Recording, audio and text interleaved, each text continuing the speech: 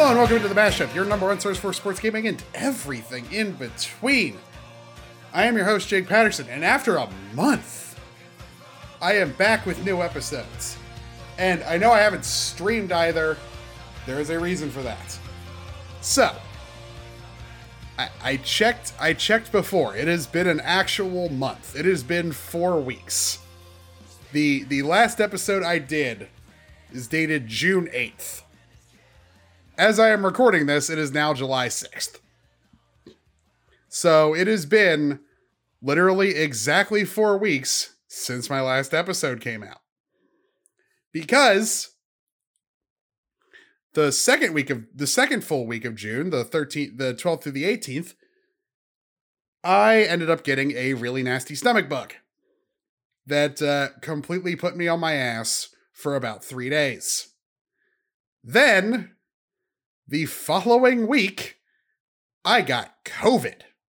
Yeah, I know, getting COVID in 2022 after being vaccinated, pretty cringe. I get it. But it happened, and I was on my ass for a good 10 days before I started to recover, and I was still coughing like crazy the entire time. I may miss a few in the edit, and you will hear them. So yeah, that's why I've been totally incommunicado for the past month, because I have been not feeling great. So, now, here we are, and I missed out on so much stuff. I missed the end of the NBA Finals, I missed the end of the Stanley Cup Finals, I missed talking about Summer Games Fest on the show, at least the Xbox presentation, which I thought was pretty good. If you want my reactions to it, the video is my most recent video on my YouTube channel. It's an archive live stream, but it's just in my video feed, so you don't have to go digging for it. Like it's in my it's in my videos. It's not just in my live stream VODs playlist. Like it is my most recent video. So go check that out. But we have other things to discuss. Because last time I was going to record an episode, there was no CDL happening. Now, the major is next week. And Champs is not long after that. Because Champs is what, 2 weeks? Because the major's next weekend. Major's next Thursday through next Sunday. And then Champs is literally 3 weeks later. So it's the same gap from end of major to beginning of qualifiers. So yeah, Champs is August 4th. I can't believe it's already July. Like, this is some crap. This year has gone by way too quick. After 2020 felt like it lasted forever, 2021 felt reasonable-ish, and 2022 was just flown by. Like, it feels like it was just January a couple weeks ago. And now July 4th has come and gone. I hope everyone had a good 4th of July, by the way. And, yeah, it's now July. And 2 of the 3 traditional sports I talk about this show are currently not playing, and one of the esports I talk about on this show is about to end in about a month.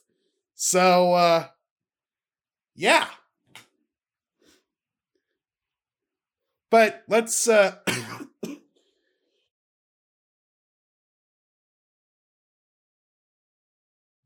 let's get into this. Nothing in the major 3 qualifiers so far has made a lick of fricking sense. Like, subliners are suddenly good. Like, that came absolutely out of nowhere. They have won they're still undefeated. I'm pretty sure London is too. Yeah, so is London. And New York hasn't beaten like slouches either. Like they beat Florida. That's not a huge deal. They beat LAG, who are wildly inconsistent lately. They've actually been absolutely terrible since the end of Major 2, but they got a win over FaZe. London hasn't really beaten anyone all that impressive, but New York has beaten Optic.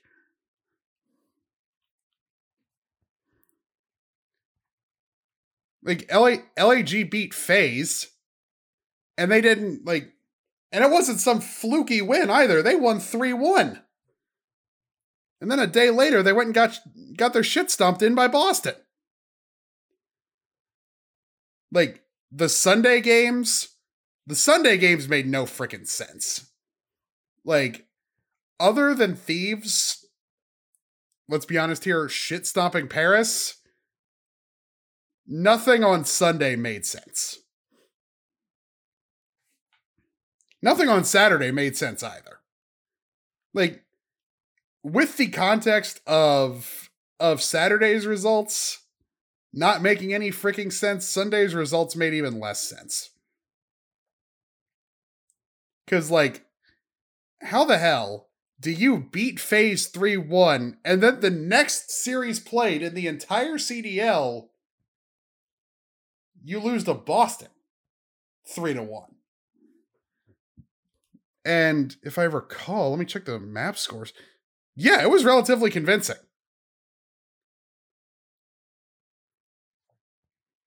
It was like they timed him out on Bocage, because that just happens. Dominated Tested Control and dominated Berlin Hardpoint even more. Because this is that's only a 16-point win on Bocage. On Berlin Hardpoint, they won by 104. So, yeah, Berlin Hardpoint is such a weird map because it's so freaking big. Like, it is a gigantic map.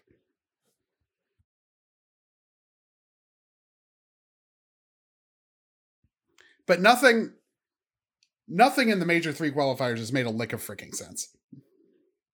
Like, and despite some of their other wins, like 3-0ing Toronto, beating LA Thieves in 5 because LA Thieves can't win Search. They really can't. LA Thieves can't win Search to save their freaking lives. Yeah, you can't lose Search to FaZe and expect to win a series. But FaZe does not concern me. Like, that's the thing. They have proven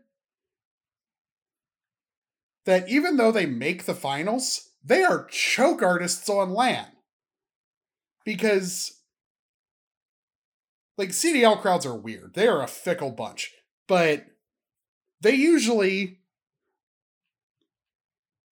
like, they're definitively the villains. It's a trick wrestling promotions use all the time.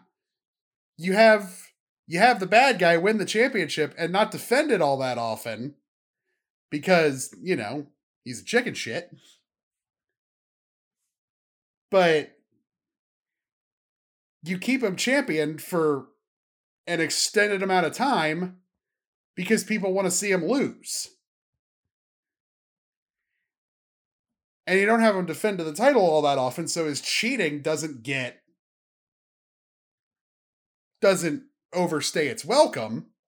And you have him win clean occasionally against, like, people they're considerably better than. But FaZe are like that's what FaZe are. They're the old school wrestling heel where they would never win championships. They would get really close and it would scare people. And people would pay to still see these guys come so close and still lose. But that's what FaZe are now. Like, and it's very clear that in Vanguard, they can't just, like, brute force their way through teams like they did in Cold War. Like, that was very much their MO in Cold War. Is just kind of muscle their way through games. And I know it's weird to describe it as muscling in a video game, but that's 100% what they did. They would just kind of power through it, and it worked really well. And guess what? They still only won the online majors and champs. And champs last year kind of sucked because it was in California. And California was still on their stupid bullshit last August. Their stupid California bullshit. Like, yeah, that's how you know. That's how you know. I just spent the last 2 weeks hacking my lungs out with COVID, and I still thought California was being ridiculous last summer. Because they were. But I'm not going to get into any of that. I've made my stance abundantly clear on this show. But with it being a Galen Center again, and it being a real crowd that don't have to deal with California's bullshit for an entire weekend, they're actually going to be able to. One, there's a lot more parity in the CDL this year. Like, yes, I'm talking about champs because, like, champs is coming, and Optic and FaZe have already locked in their spots. This is just proof that finishing second will still do wonders if you can do it at every event and just rack up all the online wins. FaZe has not won a single major. They're still 45 points ahead of Optic in the standings. Optic's actually won a major. They have 235 standings points. FaZe has 280. It's a difference of 45, which is essentially what? That's essentially a second place finish at the major. That's either 4.5 wins or a second place finish at the major, because the second place finish is worth 50. Then right behind them, Seattle Surge. Like, right now, I don't think Gorillas are going to do all that well at the major. And one of these bottom 4 teams could do better than them. It's not going to be Paris, because, you know, the whole 2-20 thing is basically guaranteed to keep you out of champs.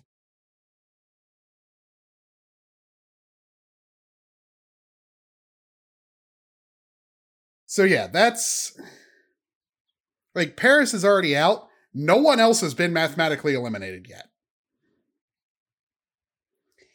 And if NYSL keep winning, because, like I said, they're undefeated in qualifiers, and their only match this weekend is LA Thieves. So God only knows how that's going to go, because, you know, Thieves have been kind of wildly inconsistent all season long. And it's been really freaking annoying.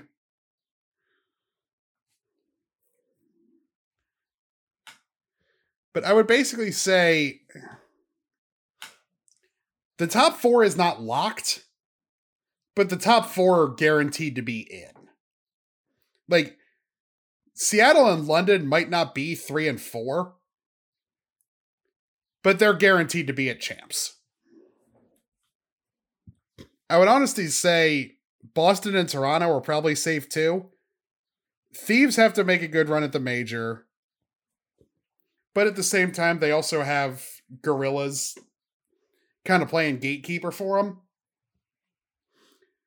So, you know, before the last round of qualifiers and before the 4th major, I think right now the teams that make the major in no particular order are going to be FaZe, Optic, Seattle, London, Boston, Toronto, LA Thieves, and I think Minnesota can get in. Again, they've been, just like Thieves, they've been wildly inconsistent all season long. and have continued that trend in the Major 3 qualifiers. But I think they will do just enough at the Major to overtake LAG. Not necessarily through their own quality as a team, more from LAG not being good. Because they're really not. Like, sure, they just beat FaZe less than a week ago. But they turned around less than 24 hours later and lost to Boston. So, I'm willing to call that a fluke where FaZe got a little too cocky. And took their foot off the gas a little bit because they're locked into champs. They're locked into a good seat at the Major. Like, actually, they're not. They're locked into a 5 seed. But they're gonna get. They will. Oh, they're playing London. They will get at least one more win this weekend.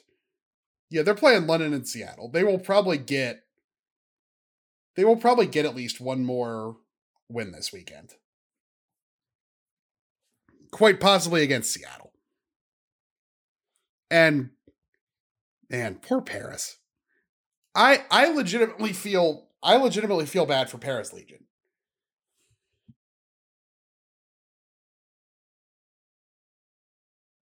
The players and whatever fan base they've managed to cultivate. I don't feel bad for the organization because they refuse to spend money.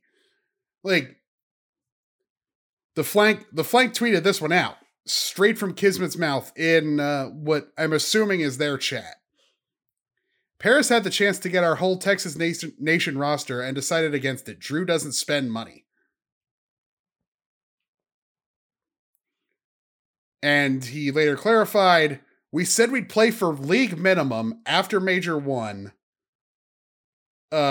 He responded to someone in chat, LMFAO bro, they forced me in Cali year 1 to pay a 6K rent and said no to Texas. And after they told me I was going to have to play and live in France, screw that. That org is whack. I told Drew he was dumb and he dropped me on my head after telling me that. And he said, watch us succeed. LMFAO fucking joke of a guy. That is Kismet's chat log from the Flank live stream. And yeah, I believe every word of that, because if you Google Paris Legion, they don't even have a website. Their parent company doesn't have a Wikipedia page or a Liquipedia page. Like, let's just Google one of the smallest orgs I can think of. Kansas City Pioneers, who we will talk about soon enough. Let's see. First result is their website. Second result is their Twitter page. Third is their LinkedIn. Oh, look. Fourth is the Kansas City Pioneers Call of Duty Esports Wiki. Because I believe they are they're a challengers team. Okay. Oh, no, they disbanded in September. But they were a challengers team. But that's weird that their disbanded COD team comes up higher than their admittedly Australian Rocket League team. But I Googled Pioneers. Everything took me direct to pages directly relating to the team. If you Google Paris Legion, the first result is their team page on the Call of Duty League website, followed by the COD Esports Wiki, their Twitter, a Google Maps result page for an American Legion post in northern New Jersey, a Royal Canadian Legion branch in Paris, Ontario, and another American Legion in Maine. Yeah. and then their Wikipedia page, then their Liquipedia page. Then their Instagram, then a couple news articles about them either being forced out of the league and replaced by someone else, and relocating to and a different news article about them and Paris Eternal, the Overwatch team, relocating to Las Vegas for next season. If they have the same owner and he still refuses to spend any freaking money, moving to Vegas isn't going to change a damn thing. And given their track record, they probably won't do anything to change their branding to more ingratiate themselves to Vegas. But hey, if they suck, we'll probably still get a Vegas major next year. Because the CDL's not going to pass up that opportunity. Like, there's no way COD League is going to pass up an opportunity to host an event in Vegas. Like, a non-champs event, which seems like they have some kind of deal with USC and the Galen Center. Like, you know they would do anything in their power to host an event in Vegas. Because think about it, Minnesota bombed out at their own event. Like, why would it be any different for Paris to bomb out at Las Vegas? The Las Vegas Legion, because there's no way they're going to change that name, even though it doesn't fit Vegas at all. Why do we think the Las Vegas Legion wouldn't bomb out at their own event? Do they even have merch? Let's see. Do they even have merch? They do, but it's only on the official COD League page. And it's like the bare minimum. Let's go over to a different team, a team that actually cares about their branding and such. Let's go to Optic. Yeah, got the jersey, got the hoodie, got a bunch of t-shirts, got hats. And Optic Gaming. Let's go to their official page. All right, it's on Envy's website, but that's weird. The Envy shop leads to the Dallas Fuel page. That's actually kind of weird. Let's see. Optic shop. Let's just see. Is it just... Oh, here we go. Here it is. Okay. Yeah, I found it. Yeah, they have an extensive storefront online. Paris does not. And unlike version 1, NYXL, formerly known as Nbox, the Guard, some of these other teams that have formed just from rich people buying into esports, they have branched out beyond the franchising into other games under slightly altered branding with the same color scheme. Paris hasn't. So I don't think moving to Vegas is going to do a damn thing for them. But as far as the games this weekend, I have no freaking clue. Most of these are bounty matches, which is interesting. Paris doesn't deserve to win theirs because they wouldn't spend the $10K anyway. But some of these, the last bounty matches actually made sense because they were all rivalry matches. None of these make a lick of sense. Paris and Minnesota, not a rivalry. Seattle and Atlanta, kind of a rivalry because Seattle just keeps kicking FaZe's ass on LAN. LAG and London, not a rivalry. Optic and Toronto, not a rivalry. And there was a bounty match back in week... There were week 1 bounty matches. Yeah, New York and Florida, not a rivalry. LA Thieves and Boston, not a rivalry. Like, the major 3 bounty matches made so much more sense because they were, rivalry matches. They're not marked on the website anymore, but I remember them being rivalry matches. In Major 4, they're not. But that's what I got for the Call of Duty League. Up next, I know it's weird, but we got college sports to talk about in the middle of July. That's coming up next here on the Mashup.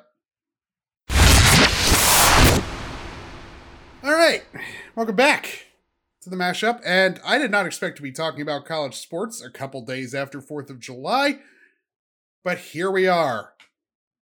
Last week, it came out that UCLA and USC would be leaving their longtime conference home of the Pac-12, of which I believe they were founding members. Let's see. I'm pretty sure they were founding members.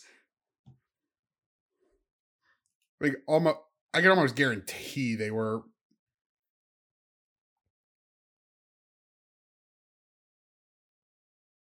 Let's see. Who are the founding members? History. Pacific Coast Conference. Imperial Hotel. Let's see.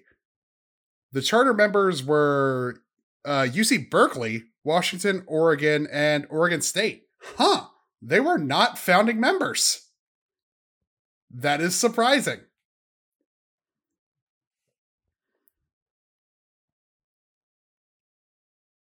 But the actual Pac-10. Okay, the Pacific 8 was probably the Pac-8. Okay, they joined pretty early.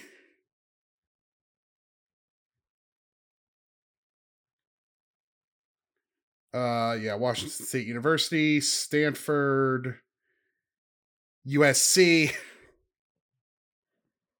Okay, so they joined the PCC. So they were and they've been members of this conference since the 1920s. USC has been a member of some iteration of this conference for 100 years. UCLA has been a member for 94. So they've been members for a very long time. And they are leaving to join the Big Ten.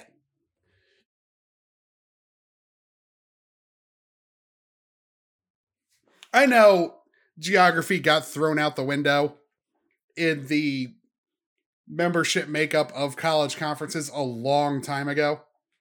Like, the Atlantic Coast Conference now stretches several thousand miles inland. Because let's just, I just want to pull up Google Maps. Like, for a while, it made sense. Because, like, at first, the ACC was adding schools from Florida and Massachusetts. And did they add? No, they didn't add New Jersey. But they were adding Big East members from, like, they added the schools from Florida. They added Virginia Tech, who honestly should have been a member of the ACC from the very beginning because UVA. Like, Virginia Tech joining the ACC made sense. They're cross-state rivals with Virginia. Like, they're in between Charlottesville and the North Carolina Triangle anyway. But let's just see. Like, Louisville, Kentucky. Probably several thousand miles inland. Louisville, Kentucky. Directions to the Atlantic Ocean. Let's just pick somewhere on the Atlantic Coast. Let's go with Ocean City, Maryland. Just because it is the first place I could think of that is in fact on the Atlantic Ocean.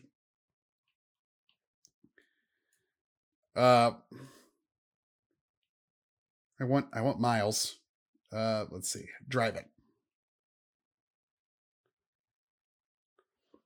That is 739 miles.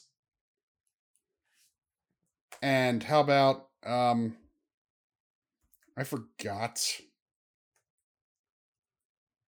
Notre Dame. Oh, South Bend. South Bend, Indiana. South Bend, Indiana to Ocean City, Maryland is also 749 miles. So, close to 1,000 miles inland. But now, the Big Ten, who previously all of their member states were in fact touching, like Maryland, Pennsylvania, New Jersey, Ohio, Michigan, Indiana, Illinois, Wisconsin, Minnesota, Iowa. They don't have a Missouri member, but they do have a Nebraska member. And that was as far west as they went. Now they're adding 2 schools in LA. The closest school to them is Nebraska, and that's still probably several thousand miles. Let's just see. UCLA to Nebraska. How many miles is that? UCLA, Los Angeles, California. Directions from there to University of Nebraska in Lincoln. University of Nebraska, Lincoln.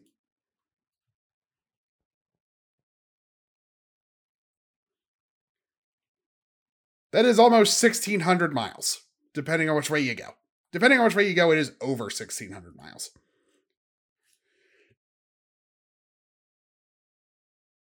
So these guys are joining the Big Ten. And it's already been confirmed. Like, it leaked, and then it was confirmed by the schools themselves and several members of their coaching staffs. Across sports. Like, I know this is a football decision, and football doesn't really give a crap. Like, they kind of travel wherever anyway. And their games happen on weekends more often than not anyway. Except in the Pac-12, because the Pac-12 has a shitty TV deal. But very rarely do their games take place during the week. Who I'm concerned for is the Olympic sports. Like, the freaking field hockey teams. Or women's soccer. Or either lacrosse team, men's or women's. Heck, men's soccer too, because men's soccer honestly doesn't make that much money. At a lot of the colleges I've seen, the men's soccer games are free admission. Like, how weird is it going to be for, say, I don't know, the Maryland women's soccer team to hop on a plane from, I would assume, BWI or Dulles. Nah, Dulles is too far. From Reagan, honestly. It's right there. From either BWI or Reagan International Airport, whichever one. Hop on that Maryland flag Southwest plane that is usually reserved for the football and basketball teams. But since it's a cross-country flight, they need to do a little bit more. Hop on that plane on a Tuesday afternoon to fly to LA, play a game at 5 o'clock LA time, jump on a plane, fly back, leave Los Angeles at like 7 o'clock LA time, and land at either BWI or Reagan International Airport. It's about a 5-hour flight already. So that would be 3 a.m. Eastern time. And then have to go to class on Thursday? That sounds awful. I didn't want to go to school the morning after playing a game 45 minutes away. And that was when I was in high school, when I was still much more motivated to go every day. Imagine what college students are going to do when you make them fly across the country and then come back a day later. Like, that sounds awful. And then, that game was against UCLA. Now, USC is coming to town and doing the same thing. Like, time zones won't screw them as much because, you know, you gain hours back when you fly the other way. Like, if they left BWI at 7, they would land in California at 9. Jet lag would mess you up, but still. Like, 5 hours would have passed, but depending on the time of year, you might still have some sunlight when you land. Like, depending on how early in the season that game happens to be, you might have some sunlight when you land. Like, this one makes no freaking sense. The Alliance is dead. Remember that thing? The ACC, the Big Ten, and the Pac-12 banding together to form like a scheduling group. Well, just for wrestling fans, you will understand this reference. For non-wrestling fans, go look it up. Just go look up the Shield betrayal, and for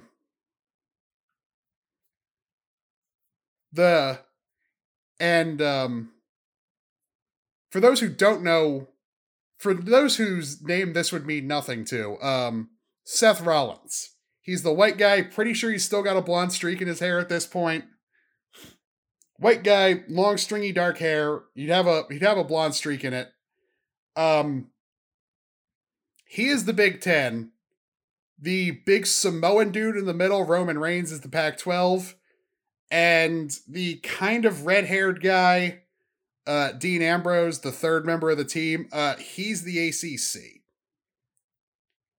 And then the two bald guys outside the ring, the one in the suit is the NCAA, and the shirtless guy with the full sleeve tattoos is the SEC.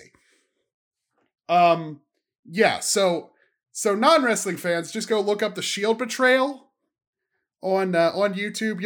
You'll find plenty of videos of it. It's a pretty big deal in when did that happen? 2014 wrestling. It was a seminal moment. And for the wrestling fans,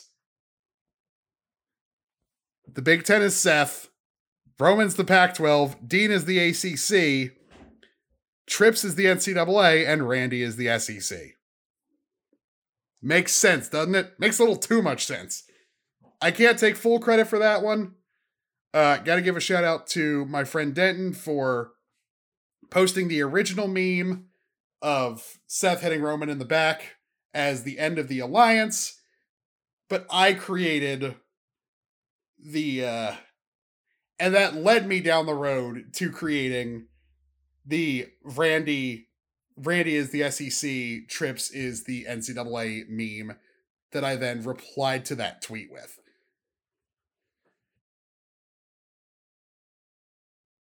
This segment has been kind of rambly, but also like it's the middle of the summer and I just didn't expect news like this to drop in the middle of July. Like, we're a couple of weeks out from the MLB All-Star Game. This is not the time of year that news should happen. And because it happened in the middle of July, that is effective next year. UCLA and USC are only going to play one more year in the Pac-12. And all the Big Ten fans just like rallying around Oklahoma, saying they will get revenge on Lincoln Riley for them. And Oklahoma fans saying, yeah, you go do that. Like, he fled to the Pac-12 to get easier competition. Now he's going to have to play in the freaking Big Ten. Like, oh, he's going to have to play Ohio State and Michigan every year. That sounds like fun. But the one good thing that could come from this, is it could teach Ohio State and Michigan that it is okay to both wear your home jerseys during rivalry games when your colors contrast that much. Because UCLA and USC do it every year, and it is beautiful to look at on TV. Michigan and Ohio State need to do that because their jerseys are even better than USC UCLA. Because it's a better version of red and blue, because it's actual red, not maroon. And the blue is darker. So it clashes better with a lighter red than a lighter blue does against the darker red. I mean, that's just my personal color aesthetics. Because I like lighter blue versus darker, or lighter red versus darker blue rivalries because I was in one for 7 years. And then I went to a school that combined lighter red with darker blue into their color scheme. So I'm much more drawn to that version of red and blue than borderline maroon and light blue. I much prefer like fire truck red and navy blue. But that's just personal preference. But still, USC and UCLA could teach Ohio State and Michigan that, and it would be wonderful. And honestly, tell that to Maryland and Penn State too, as long as Maryland has so many jerseys. But have Maryland wear their red with the Maryland flag because, of course, against Penn State's blue. And it's like really loud design versus really understated design too. Like Maryland football sucks. And Penn State is rapidly falling behind Ohio State and Michigan. But that would be cool to see on TV. But what do you guys think? Where is this headed? Is it just going to be the Big Ten and the SEC and then everyone else? Because that sure feels like where it's going to go. And then everyone's just going to decentralize again because travel ends up being way too much of a nightmare. And we go right back to where we were. I guarantee that happens. Because everything gets too bloated and they're gonna separate again. I don't know how they're going to separate again. It might lead to all new conferences being formed, or it could lead to old friends coming back together and forming new conferences. Like, I wouldn't be upset with Maryland, Virginia, Virginia Tech, Penn State, West Virginia. We'll throw Rutgers in there. And the Carolina schools coming together to form like a new ACC. And actually, no. Take Rutgers out because screw Rutgers. Liberty. Maryland, Virginia, Virginia Tech, Liberty. The North Carolina 3. Penn State, Pitt, and West Virginia. That's 10 teams. That'd be an awesome conference. Heck, when NCAA Football 23 comes out, I'm making that conference. I'm going to make that conference. I don't freaking care. It's incredibly top heavy. Actually, no, it's not top heavy at all. It's a little too balanced. But that'd be a fun conference because all those schools would freaking hate each other very quickly. Because you were dealing with 4 states that touch each other. One of them very small, so the travel distance between all those schools is not that big. Yeah, now I'm speculating and basically just fantasy booking college football, so that's going to be the end of that. What do you guys think about UCLA and USC leaving their conference home? And can we talk about how this is not a cultural fit at all? Two California schools, not just California schools, LA schools, playing University of Iowa, Wisconsin, Illinois, Ohio State. I mean, the big one is Iowa. The big one is absolutely Iowa. It's like Iowa, Wisconsin, and Minnesota. Like, could you imagine UCLA going to a late season game at Camp Randall? And they come out there with 2 fullbacks and 3 tight ends and no wide receivers? What would UCLA do against that? You know how many times I've seen this squinting meme? With jokes just like that? This is not a cultural fit at all. And it's going to be hilarious, if nothing else. But that's what I got for college football. Up next, Paramount Plus actually has a good show with a video game connection. We'll talk about what I thought of the first, I think it was 6 episodes of Players. That's up next here on the Mashup. All right, so let's talk about Players. I didn't know what to think going into this show because I was concerned. I was like, okay, it's a mockumentary following a fake LCS team that doesn't take the place of anyone. It just bumped the LCS up to 11 members, which is hilarious to think about because every other franchise domestic league has always been 10. Like, the LCS has always been 10. The LEC has always been 10. I think the LPL and the LPL is more. But the LCK, I'm pretty sure, is also 10. At least now, in its current form.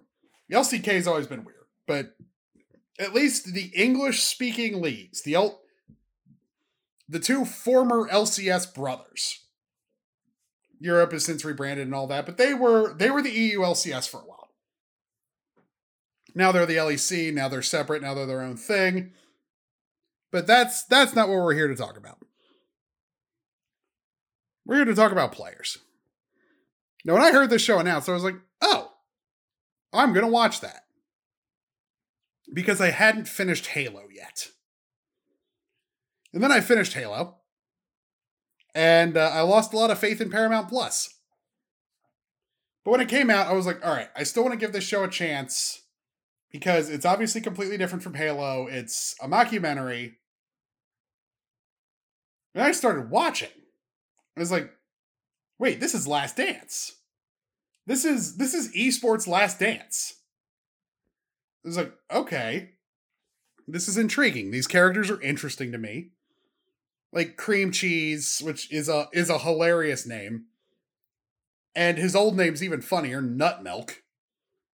And he claims there was nothing perverted about that, even though the league made him change it, which I think is really funny because that absolutely sounds like something like an early days LCS player would have happen to him. He'd have kind of a double entendre gamer tag, and then Riot would make him change it to something else. Like, I don't know how they let Balls through. Like, that was a real name for a real player that went to Worlds. But you have this guy, Cream Cheese. In 6 episodes, I have heard them call him Trevor 3 times. Which is hilarious. Like, they call him Cream or Cream Cheese. I have heard them call him Trevor 3 times. And I think he's only called himself Trevor once. Or no, he's called himself Trevor twice, and other people have called him Trevor like a grand total of 3 times. Everyone else, every other time they call him Cream or Cream Cheese.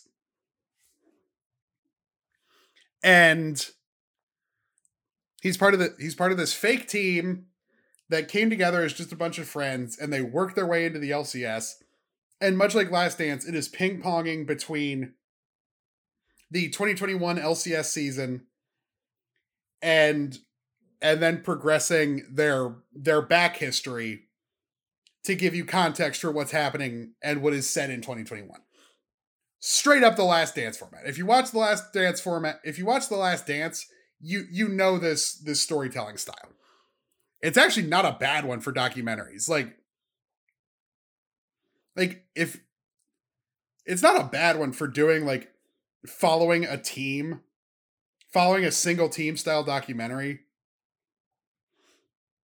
Like, then you're following their current season, and then to bounce back to older stuff and talk about that. Like, it's actually a really good format. And the entire time I'm watching the first couple episodes, because Paramount dropped the first couple in a big batch, I was like, why is this good? And then I looked it up on IMDb, and it's from the American Vandal guys.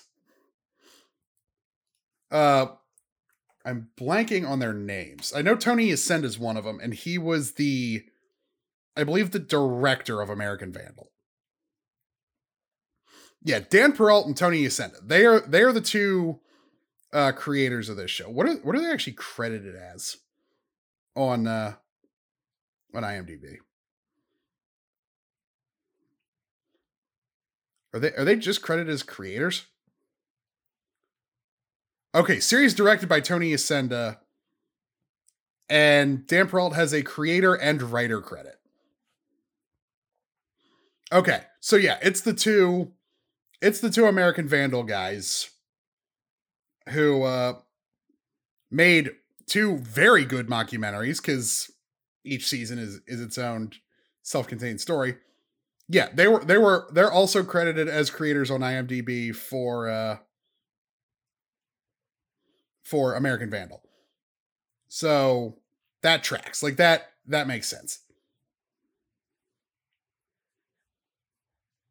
And that's why it's good, because it's from the American Vandal guys. And either they actually know what they're talking about, or they did a metric assload of research. Because, like, the way they portray, especially, like, when you ping pong back to, like, the 2015, 2016 part of the story, that's very real. Like, that is very much, like, what early LCS teams were doing. That's part of the LCS history. Even if Riot kind of wants to bury that and be seen as a more legitimate sport now, and them getting bought by a guy with NBA connections who didn't actually care and kind of treats it like a joke. He's not a real person, but it's connection. He's the fictional president of the Sacramento Kings, which is hilarious because the Kings ownership group are in fact in esports, but it's NRG. Like, they actually have a good team. The Kings are terrible, but NRG is at least decent. I know Hex dropped them like a hot potato and went to Envy, but still, like, they learned things from Hex being a part of that org. But that guy, Nathan Resnick, he's the one guy who kind of treats esports like a joke and just sees it as a way to make money. And he, like, blows smoke up everyone's ass at like regular business conferences, and actually he's very into it when he's clearly not. Like, when he's meeting with Organism's parents in the first episode, he's repeatedly insulting the entire idea of esports. But he's very much treated the same way Last Dance treated Jerry Krause. Like, not full on how Space Jam treated Jerry Krause, but definitely the way Last Dance treated him. And, like, this is kind of a mini recap too. In one of the episodes, that ownership group, Liberty Green, they fired Nathan Resnick because the Kings were pretty ass, much like in real life, and they decided they wanted nothing to do with Fugitive anymore. They're trying to sell him off. And episode 6 was just them trying to find new owners, and, like, there was an even more faceless, soulless corporate option, and the team was much more interested in this kind of eccentric venture capitalist who's actually like a diehard Fugitive fan. Her name's Julie, but they just call her the rich girl with dead parents because her parents died in some freak accident and left their entire real estate investment portfolio to her. Like, they never call her by her name. They just call her the rich girl with dead parents. Like, not even just cream cheese. Like, Braxton, the coach, who is significantly more serious because the GM is his wife. But her and Cream definitely had, like, a spark when they met. So I'm interested to see where that goes. And as I record this, a new episode is coming out in about 5.5 hours. So I'm very excited to see that. But everything about this show, like, these guys who were part of like the founding of the LCS. They're getting a little bit older. But like in the grand scheme of things, they're not that old. I'm also trying to tell myself this because I am the same age as cream cheese. But like in the grand scheme of things, it sure feels like it to me right now, and it definitely feels like it to cream cheese in the show. 27 is not that old. And when you're comparing yourself to Organism, the 17-year-old prodigy, like, yeah, that's a 10-year difference. But like, and I'm not even a pro player. But I definitely really relate to cream cheese. Which is probably part of why I really like this show. I relate to cream cheese so hard. Like, I really relate to this guy. Like, I relate to him so much. It's insane. So, shout out to Dan Peralt and Tony Yacenda for either knowing their stuff or realizing they didn't know their stuff and doing a metric ass load of research. Because, let's be honest here, this probably replaced the Rick Fox sitcom. Because that was in the works at CBS. And then the whole Rick Fox thing hit the fan. And I think that show's just dead in the water. Same thing with the one at NBC from Chuck Lorre, which would have probably been even worse. Like, NBC might end up reviving that god-awful thing, but since Players exists and is mostly getting positive reviews, they will have to work harder to make it good. Because Players, hopefully we get another show like that. Hopefully it becomes kind of an anthology thing, like American Vandal was, where you're bouncing around to different games. Like, have one that's League, have one that's Call of Duty. I don't know if you could make that work, but it seems like a possibility. Like, have one that's League, or it'd be harder to do this because it's a newer game, but have one that's Valorant. Have one that's Valorant, have one that's COD, have one that's Halo. Like, bounce around to other games and tell similar-ish stories. I mean, don't just run back the same one of, like, the veteran and the young guy and them butting heads. Don't do that every season, but, like, there's other stories you could tell with an esports mockumentary. There really are. There's other stories you could tell. But overall, this show is, like, I know they're very different. One's a fictional Last Dance parody about a fake League team.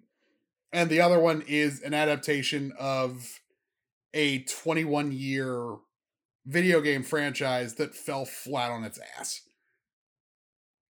Like, they're very different, but if we're comparing Paramount shows with video game connections, this one's a whole lot better. So, if you haven't yet, find a way to check this one out. Like, just get a Paramount trial and binge it, because the season's almost over. Like, episode 7 is going to be out when this comes out. And there's 10 total. So, like, if you get a Paramount Plus trial, you could watch the entire thing. But that's what I got for Players and what I thought of it. Up next, there is some other stuff to talk about that I didn't feel the need to put in a full segment. One sports thing, one esports thing. We'll get into that up next here on the Mashup. All right. Got some other stuff to talk about before we wrap up the show. And big news. I'm kind of glad I waited to record because this is absolutely worth talking about. Wednesday afternoon, Baker Mayfield is now a Carolina Panther for a conditional 2024 fifth round pick. This guy was number 1 overall. Woof. He should have never played on that injured shoulder. That's for damn sure. Like that's 100% guaranteed that he should have never played on that injured shoulder. Like, and I don't think anyone, not even Browns fans, would argue with that one. But now, Baker Mayfield is a Cleveland Panther, and it seems like Deshaun Watson is not going to get a suspension at all. Let's just see. Oh, okay. So he's gonna.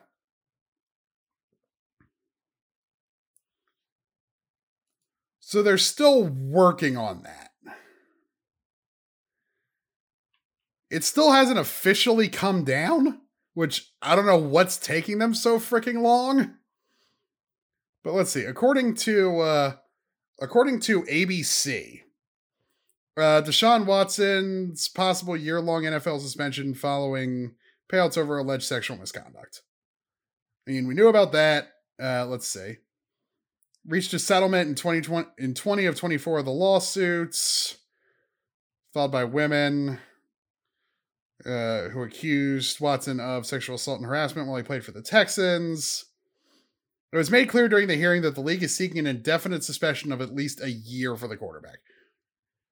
So why the hell would you still trade Baker Mayfield?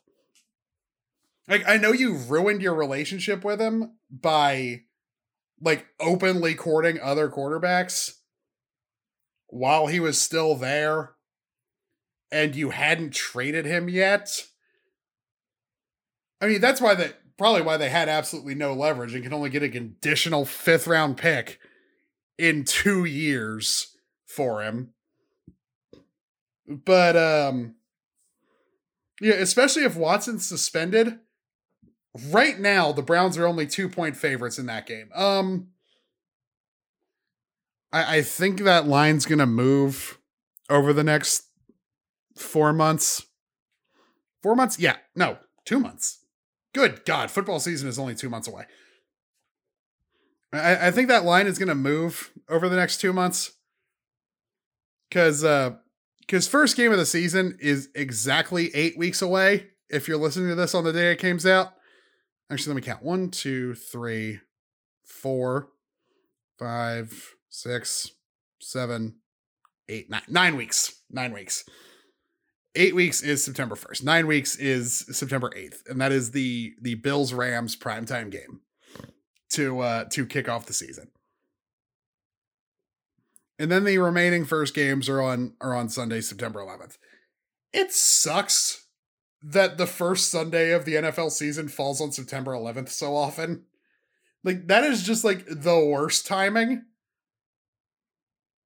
Like, it's kind of poetic, but it feels weird that the first batch of games of the season outside that Thursday night game for the Super Bowl champion and one other team is on September 11th. Like, that feels wrong. And even then, you get a Monday night game that week every year. So, like, there's a very real chance the first game of the season is going to fall on September 11th, at least occasionally. Because there's 3 different days when games are played. So, like, one of the first 3 days of games could very well end up falling on September 11th. And 2022 is one of those years. But yeah, that game, that when I saw the schedule, I was like, oh, that game's probably going to suck because it's two meh teams. I feel like the Browns might actually be pretty bad this year if Watson's suspended for the full year. And Baker's not the same as he was before the shoulder injury. Especially since it's to his throwing shoulder. Like, that game is now must watch just because it's probably going to end up being the Baker Mayfield revenge game, and it'll be the Panthers' best game of the season. Because, sure, like, they have a halfway decent quarterback now, but that front office is a mess. So's the coaching staff. Like, they're not going to be a very good team this year, so that more than likely week 1 win over the Browns playing their backup is probably going to be their best game of the season. Just putting that out there. I know their division kind of sucks, but let's just look at their schedule. Actually, they got a decent first 3 weeks. Browns, Giants, Saints. If Baker's playing well, they could be 3-0 at the end of September. And then they have to play the NFC West 3 games in a row. Cardinals, Niners, Rams. They will very quickly be 3-3 right before Halloween. And then the Bucks and the Falcons. They will probably win 1 game for the entire month of October.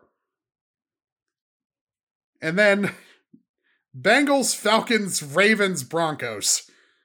They might go 2-2 in November.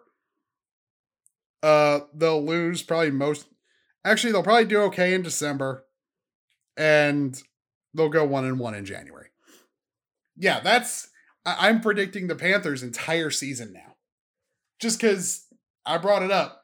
And yeah, looking at their schedule, that week 1 win over the Browns will probably be their best game of the entire season. Unless they pull off a miracle and beat one of the good teams they play. I hope to God it's not the Ravens.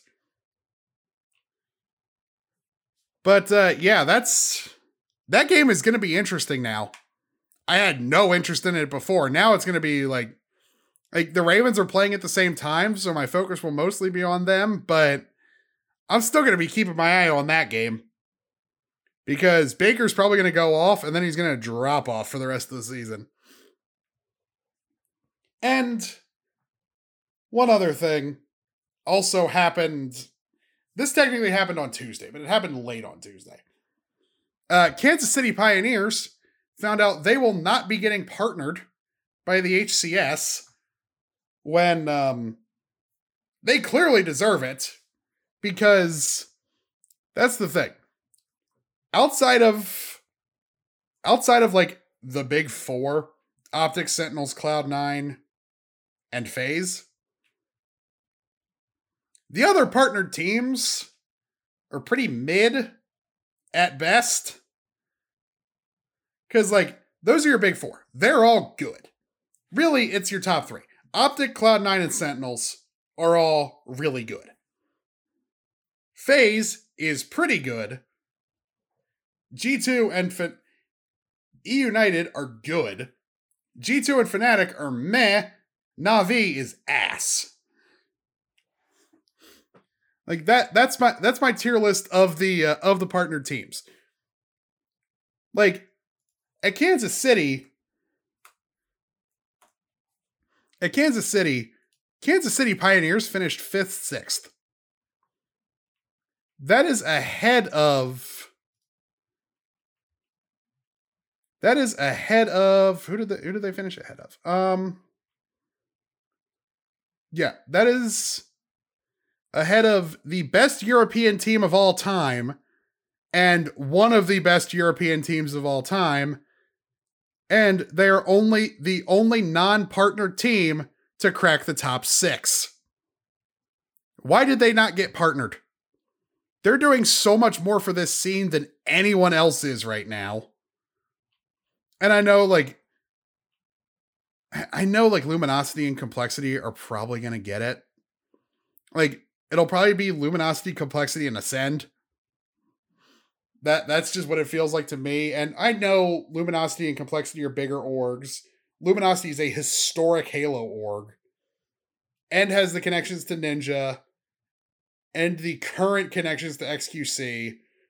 They're a tier 1 org. I get it. But did you see the crowd for Kansas City Pioneers? I know it was their home event, but that seems like a fan base that's going to travel well. They will probably have a decent amount of fans at both Orlando and Worlds. How much longer do we have until Orlando?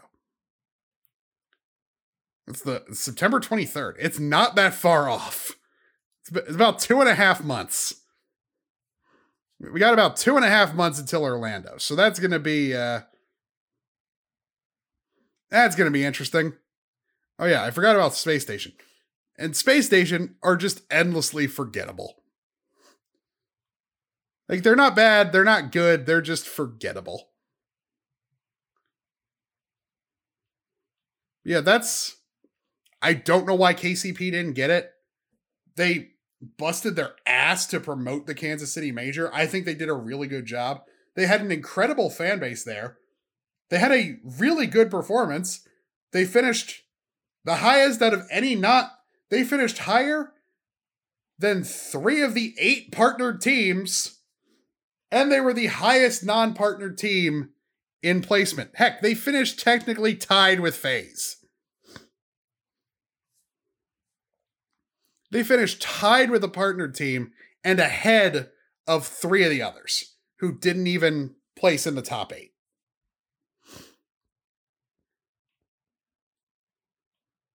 So yeah, like, let's just look at some of these other teams. Na'Vi completely bombed out. They went 0-4 in their group. SSG didn't do much better. They went 1-3.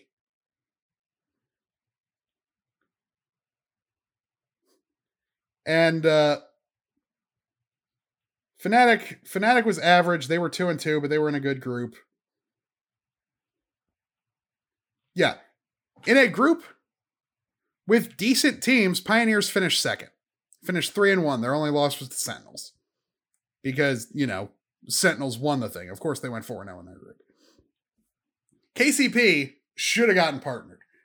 I know my prediction now.